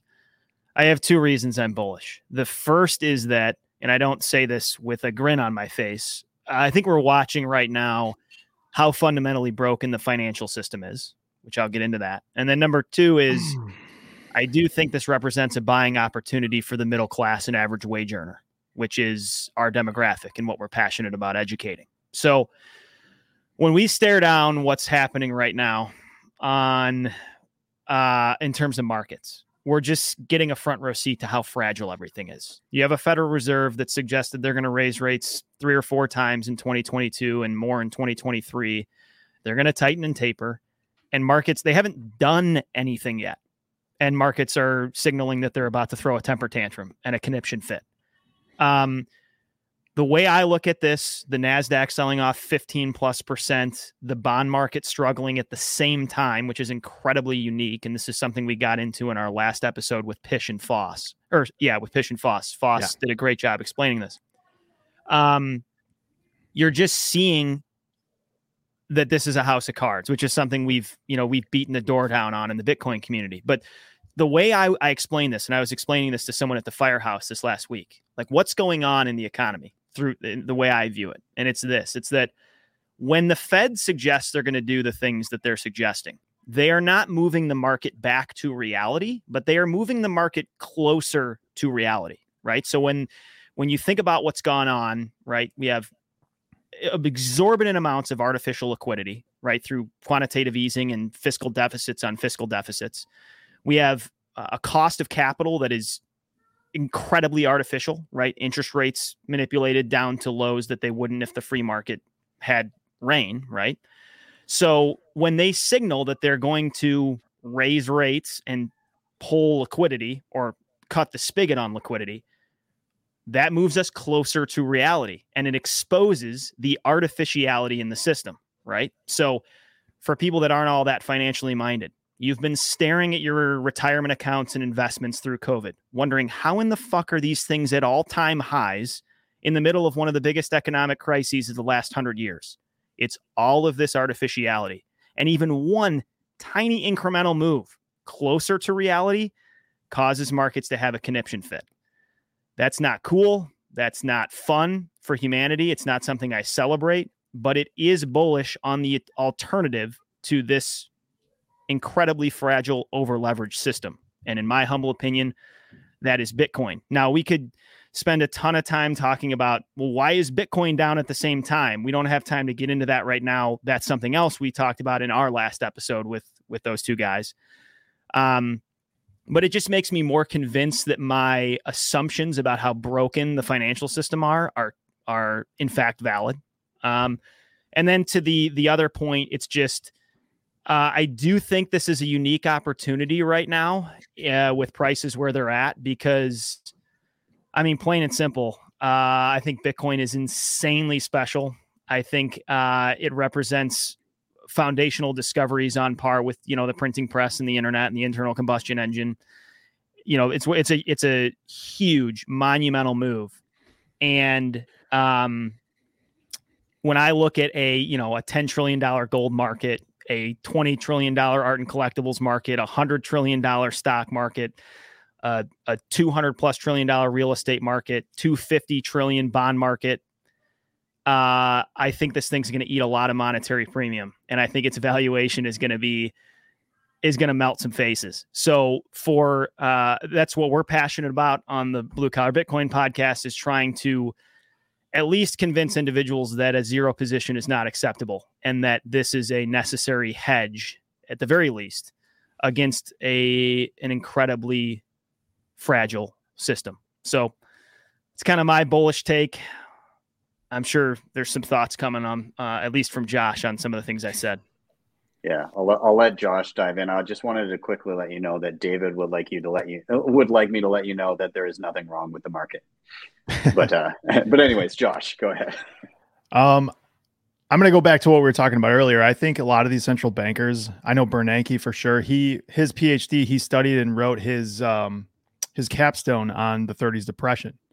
So all of these guys, let's all assume that they're good actors and they're all trying to do their best. And I think we kind of have to, like, they're not trying. I don't think they're all trying to fuck us. I think that they're just, they're Never dealt a hand of attribute cards. to malice what you can attribute to stupidity. Exactly. I agree with that 100%. Or being trapped is another way I would put it. So if you're Stupid and trapped. right. Okay. We could say stupid, trapped, whatever. But in the end, like, these guys are worried about a deleveraging more than anything else, because a deleveraging is really quick, really nasty, and really fucked. Like social unrest, like that's when revolutions happen. That's when civil wars happen. That's when shit gets real sideways.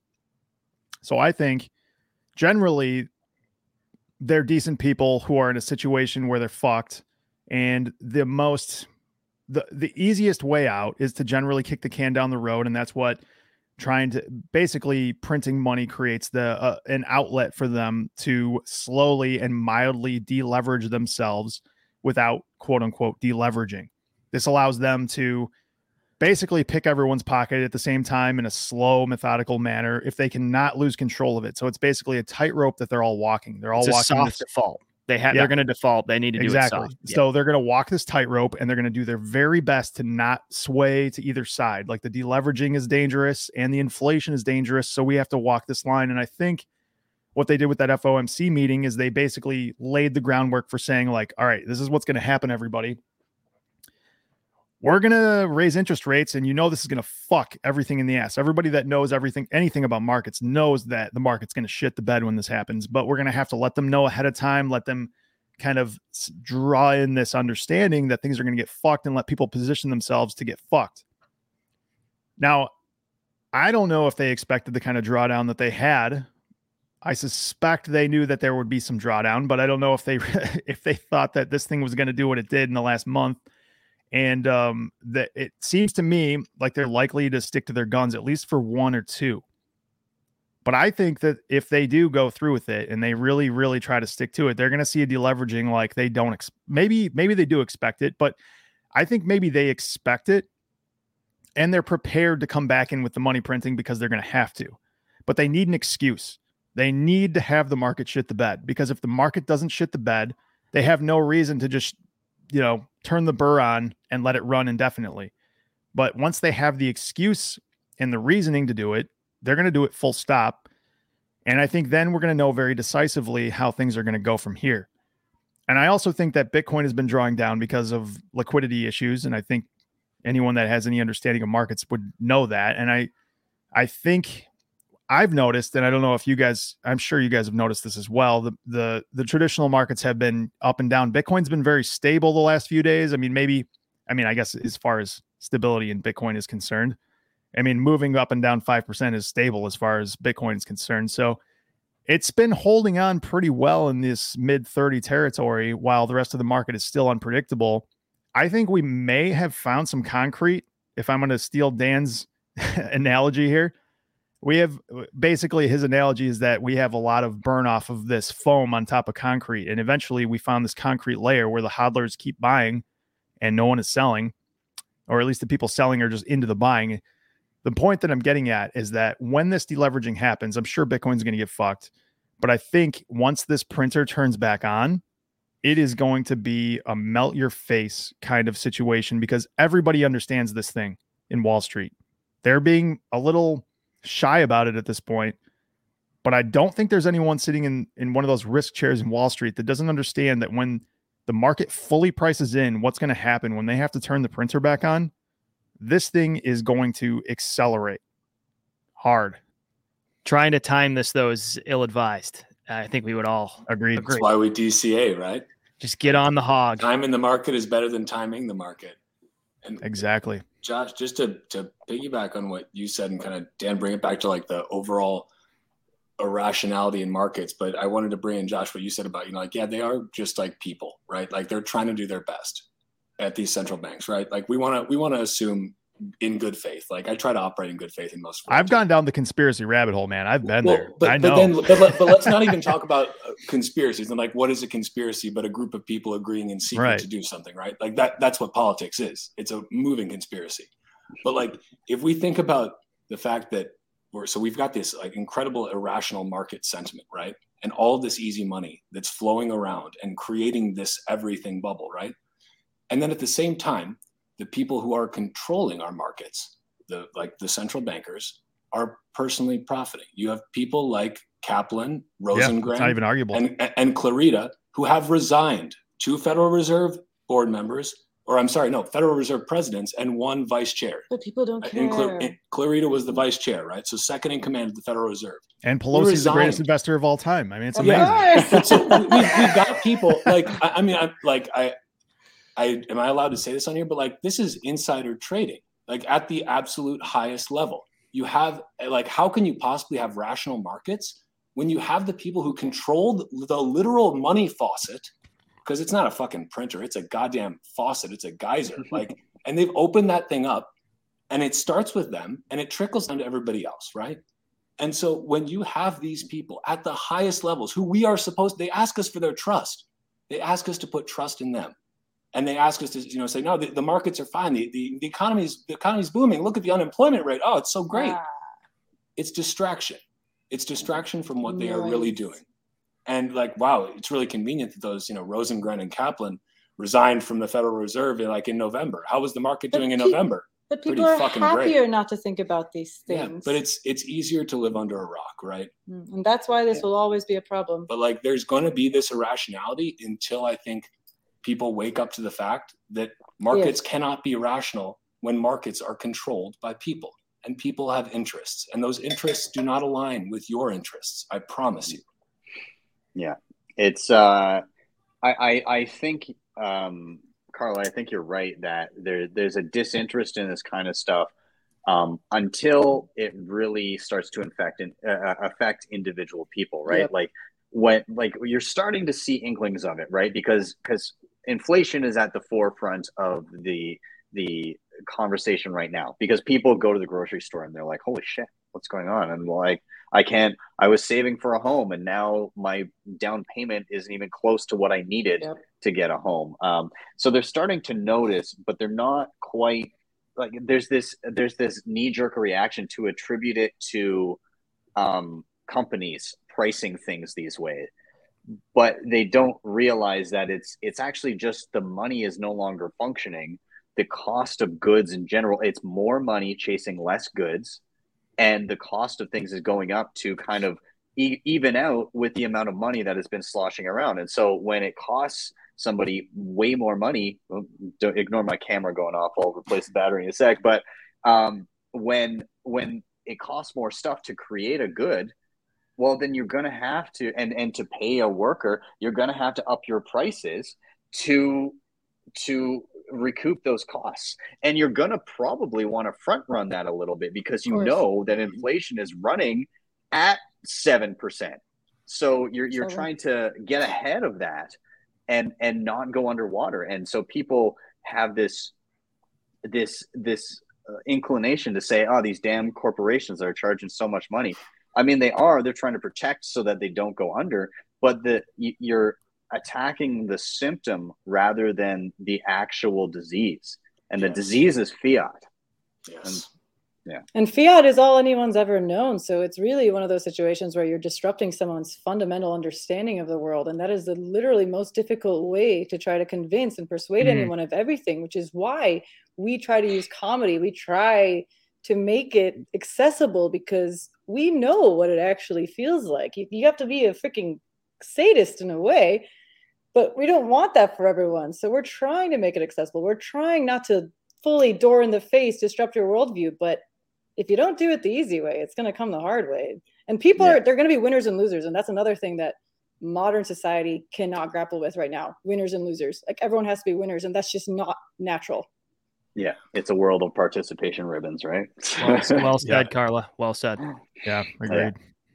Awesome. Well, I think this is a good spot to kind of bring everything together and maybe do a quick round of any final thoughts from everybody. And as I said before, maybe a Bitcoin related resource or book or video or something that you'd like to recommend, whatever it may be, something that was useful to you. So maybe I'll I'm just looking at my bookshelf right here. I would like to recommend, and I've got it. Give me just a second here while I grab it. He comes back with a handle of Jack Daniels. Yeah. You lost it. So this is one that I read a little while back, Laird Money by Nick Bhatia. Great. And it's a nice quick read. And again, it just looks at Bitcoin through a different lens than I've seen done in other books. And it's always funny because I always think like, am I going to read another Bitcoin book? Like, is it going to present me with new information? But there's always something. There's always a unique lens that some of these look at it with. And Laird Money was one of those, talking about the layers of money in the fiat system and the system as it exists currently, and comparing that to how Bitcoin is and how Bitcoin may be built up over time. So it was a really cool book. I really enjoyed it. Highly recommend. Laird Money, Nick Bhatia. And as far as everything else that we said today, I'm not going to dive into anything specific, but I thought you guys all had fantastic points today. I really enjoyed having you on. So I'll toss it to Josh first. Any final thoughts, and what would you like to recommend? I guess what I would like to say to anyone listening is, if you're new to this thing, be patient. Take a long-term outlook on this. And we've all been at the beginning, and we've all shitcoined, and we've all tried to trade, and we've all done all of that. And, either you're really intelligent and you learn really quickly that that's a losing game, or you get burned really bad. And then you realize it's a losing game. And then you start, it's like, basically, let's save you guys a year of misery. Just start buying Bitcoin, DCA it, use Swan or Strike, take a low-cost avenue to do it, and start accumulating at a reasonable level what you can afford to lose. Not that I think you're going to lose any money. I think you're going to make a lot, but just take a very measured approach is my advice. As far as books are concerned, I would recommend, this is not a Bitcoin book, but it's the book that flipped my switch to understanding why Bitcoin and digital assets were going to be a huge thing. And that was the book Sapiens. Mm. Yeah. That is a great book. It's mostly about how, humans evolved, how we have gone from the Stone Age until today, how we've developed technologies that improve our living standards. And there's a small subset in a chapter that talks about the future, I guess, and digital commodities and assets were part of that. It doesn't even mention Bitcoin. But when I read this chapter in July of 2017, I bought Bitcoin the next day. I mean, I'd heard about Bitcoin. I'd, read about it a little bit, thought it was bullshit, thought it would fail. But after reading that book and understanding this wide-ranging view of humanity and where it's been and where it's potentially going, I had to buy Bitcoin as soon as possible. And Coinbase fucked me, actually, because I tried to buy $500 the day I read about this, and it rejected my debit card for 2 days. And I missed out on, I was trying to buy at 2,000 and I ended up buying at 2,500. Like they really cut me deep. You got con-based. Yeah, I got con-based. Don't use Coinbase, by the way. I gotta say, Josh, I didn't see you coming with Sapiens right there, but Yuval Harari has had a big impact on my life, way outside of Bitcoin, his writing. And he sets this framework up where everything's a fiction. The best and most useful fictions win. And in the land of money, Bitcoin is the best and the most useful fiction. Yes. I love it. Well, awesome. I love that. And I haven't read Sapiens. I'm going to have to check that one out. It's very 21 Lessons for the 21st Century is also really good. He's got another book called Homo Deus. That's very good. I did see that. Yeah. Everything he's written is good. I like him. Yeah. Huh. I'll dive into that. I think that's my next purchase then. Let's jump to Walker. Any final thoughts and anything you want to recommend? Final thoughts is that I would just like truly encourage everybody to go and learn as much about the monetary system as possible. Like learning about things within Bitcoin, or if you're still in the crypto space more so, and you're transitioning into your final evolutionary form, which is Bitcoin, then that's fine too. Like we all come from different roads, right? But we all meet at the same destination. That destination is Bitcoin. But try to learn as much as you possibly can about the monetary system. Learn, like Google the Bank of International Settlements after this and figure out what they do. Figure out how money is created in your country. Maybe you don't live in the United States, but if you do, look at the Federal Reserve. Look at the IMF and the World Economic Forum, and look at what these organizations, these para-governmental organizations do, and educate yourself on it, because the need for Bitcoin becomes abundantly clear as soon as you have educated yourself on these things. As far as, on a lighter note, resources that I would recommend, in terms of somebody in the Bitcoin and kind of financial space, I think Lynn Alden puts out some of the most thoughtful and in-depth analysis that I've ever seen. Yeah. Like it is just stole my thunder. Oh, well, she phenomenal. Like she has so many. There are so many good things for if you're sending people like articles that you need something good that's going to encapsulate like why should I get into Bitcoin. She's got all these different ones about different myths about Bitcoin, but she also brings it home with like this huge macro perspective. I love it. In terms of recommending a book, not at all to do with Bitcoin, but to do with life, you should read Letters from a Stoic by Seneca. He is one of the founders after Epictetus of the Stoic philosophy, and it is incredibly useful for you to absorb as much as you can of early philosophers, because it will make your life, well. Have you read Meditations? Of course. Yeah, that's a great book too. I can say he's not always a Stoic. Nobody's always a Stoic, right? And that's okay. But give that a read. I would highly recommend Letters from a Stoic by Seneca. I'll check that one out. Absolutely. Carla, you're up. Final thoughts, any recommendations you have? Final thoughts and recommendations, taking it a little different note, is whenever any of us are openly speaking about Bitcoin on any public platform, we all have all this confidence. But what I want to emphasize to any newcomers is you're going to make mistakes. You're going to have wrong ideas. And like the beauty of mistakes is that you learn from them. So don't get discouraged. Don't think that everyone knows everything, because when it comes to Bitcoin, most people don't understand anything, myself included. So keep trying, keep learning. And when it comes to a book that I would recommend right now, it's The Price of Tomorrow by Jeff Booth, because it is one of those things where I was in journalism and marketing way back when, and it's like you're not selling the mattress, you're selling the good night's sleep. And I think The Price of Tomorrow does a good job putting in context a good night's sleep that makes the case for Bitcoin without having to say it. And that's something we're trying to work on this year, especially as we try to reach pre-coiners, is we want to reach them without mentioning the word Bitcoin at all. Because we're not going to get anyone by being like, Bitcoin, Bitcoin, Bitcoin. We're going to get people by showing them how these inherent problems affect them, and they'll eventually come to Bitcoin on their own. Bitcoin's the mirror, right? Bitcoin's the mirror. Yeah, I think there needs to be more of that too, and I'm excited seeing people that aren't in the realm of they have their whole kind of career based around Bitcoin, or they're like that's a major part of their livelihood, that are coming to and starting to recognize Bitcoin. I think I saw a tweet the other day. It was like trading Taleb for Peterson was a bang up was a wicked deal, and I couldn't agree more. Right, very thoughtful. And there's a quote from Peterson. I read his first book, and what was it? I'm going to see if I can. Is it Maps of Meaning?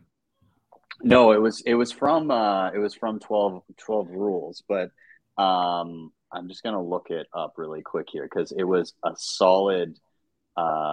It was a solid quote, and it easily applies to Bitcoin here. So let me just, okay. So it says, whatever, hold on a sec here.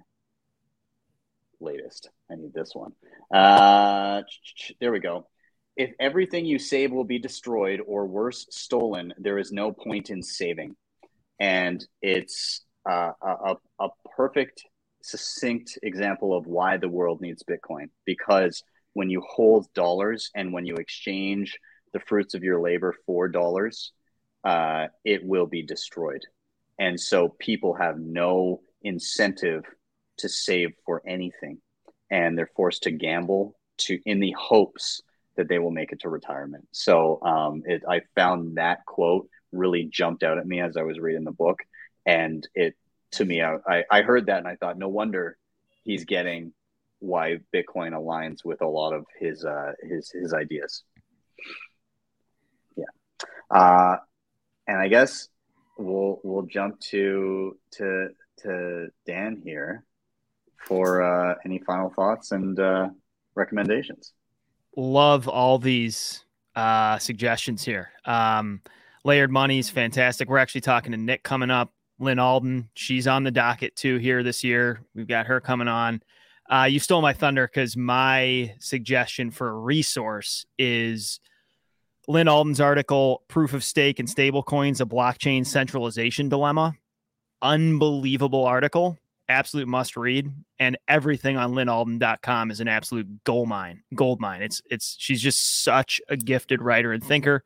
She's so fair. She's so balanced. She starts from a place that's digestible for almost everyone. I mean, if you're not reading Lynn Alden, you're asleep at the wheel. And then my takeaway from this is this David Wong guy. This guy is special. I love this guy. He is absolutely adorable. I mean, it was just an honor and a privilege to have him spectating this Why Are We Bullish session. Thank you, David. Yeah, David is, again, one of the most, I love all the plebs, but I've got to say that David is a diamond in the rough. He is one of the most valued members of the audience. And David, if you do make it down to Miami for the Bitcoin 2022 conference, I would love to buy you a beer using the Lightning Network. David Sessions, you know how you know when you've made it? When you have a dedicated troll. Like Dan and I have yet to have a dedicated troll. We've got a couple of like pretty dedicated like fans. That's cool. Yeah. But we don't have a troll. We need a troll, Josh. Where is he? We just haven't made it yet. Well, yeah, I mean, if you got to do some live stuff because I think he digs the one-on-one, the back and forth. So David, and I dig it too. I'm so glad you're here every week. And like, I started actually saying hello probably like a month and a half ago. And he's been especially vocal since, and I really value the input. So keep coming back, man. I love it. Thank you. David Wong is Marty Bent. It's like his other alias. It's Marty's owl. Yeah. It would be really funny if somebody came up to me actually, you know who I met? I'm sorry, I'm going on a tangent here. But so back last year in May, I had Michael Saylor and Jack Mallers and American Hodl. That was epic. Just like all of these, like an insane Jeff Booth, Preston Pish, all of them on at the same time. And then towards the end of the show, Matt Odell and Bitcoin Tina were on, and Odell was like, on the sauce, and he was screaming at Bitcoin Tina for being a bear and all this. And the whole time, American Hodl was like this close to his camera, just eating like a ham sandwich. And so the moment I knew I made it is when somebody created a Twitter profile called Hodl's Sandwich. And it's literally just like a ham sandwich with laser eyes. and then I was at Bitcoin 2021 and I'm hanging around. Somebody came up and they're like, yo, really nice to meet you, man, blah, blah, blah. And then he leans over and he whispers in my ear. He's like, I'm Hodl's Sandwich. And I lost my mind. It was incredible. It was like seeing Michael Jordan. Wow. So shout out to Hodl's Sandwich. You are my hero, and you really made me feel like my show is had an impact. So thank you for that. Sessions, if you have another troll account that pops up in the next few weeks, it's me. I'm going to start fucking with you on this show. Hodl Sandwich C. Yeah, I'd like to, like, you could show up as like white collar fiat or something. Yes. You know what, like the fact that we didn't think of that, like that's fucking genius. Like we got to tell Frank. There's a guy Frank at work who would he literally runs this account Firehouse Shitter just to troll us, and like he took a picture of a toilet at the firehouse we work at just to troll us with Firehouse Shitter. He's gonna be white collar fiat. It's dedication. I love it. I love the creative things that pop up in this space. All right, guys. Well, I'm going to say again, thank you all so much for being on. I really enjoyed it. This was such a fun episode. I had a ton of fun, some good laughs, and some really good and in-depth conversation here. And I think the audience would agree. Everybody that in the comments has been super excited about it. So including David. So thank you guys. David Cutting Wong. Yeah. And you're all welcome back anytime. Thank you guys. Thanks, Session. Thanks for Thank you having so us. much. Yeah, cheers, guys. Awesome. I'm gonna cut your audio and video now, but if you're around for a minute or two after we go offline, I can say a quick goodbye. But if you got to rush, no big deal. So thank you guys very much. Cool. Everybody watching, thank you so much for joining us. That was a good rip. I had a blast. A lot of fun today. As always, please like, subscribe, share, all those things. Super, super important. They really, really do help the show. I can't stress it enough. If you want to help out the show in another way, you can always hit up the previously mentioned sponsors down below: ShakePay, Ledden, BitRefill, Keystone, Bill Fodl. They're all down low, as well as the Twitter handles of everybody on the show today: Josh, Dan, Carla, Walker. They're all down there. So give them a follow if you are not. Blue Collar, also give the show a watch. Watch Carla and Walker's videos, the Crypto Couple, and now the BTC Couple. They're all linked down below. And if you really liked what you saw, you can always drop me a Bitcoin tip at my Strike page, strike.me/BTC sessions. You head there, you type in any amount you like, and you hit the tip button. You'll be greeted with a Lightning invoice, or if you tap to the right, a regular Bitcoin QR code. With that, I am out. Have yourselves a wonderful day or evening, wherever you may be. I'll see you guys next time for your daily session.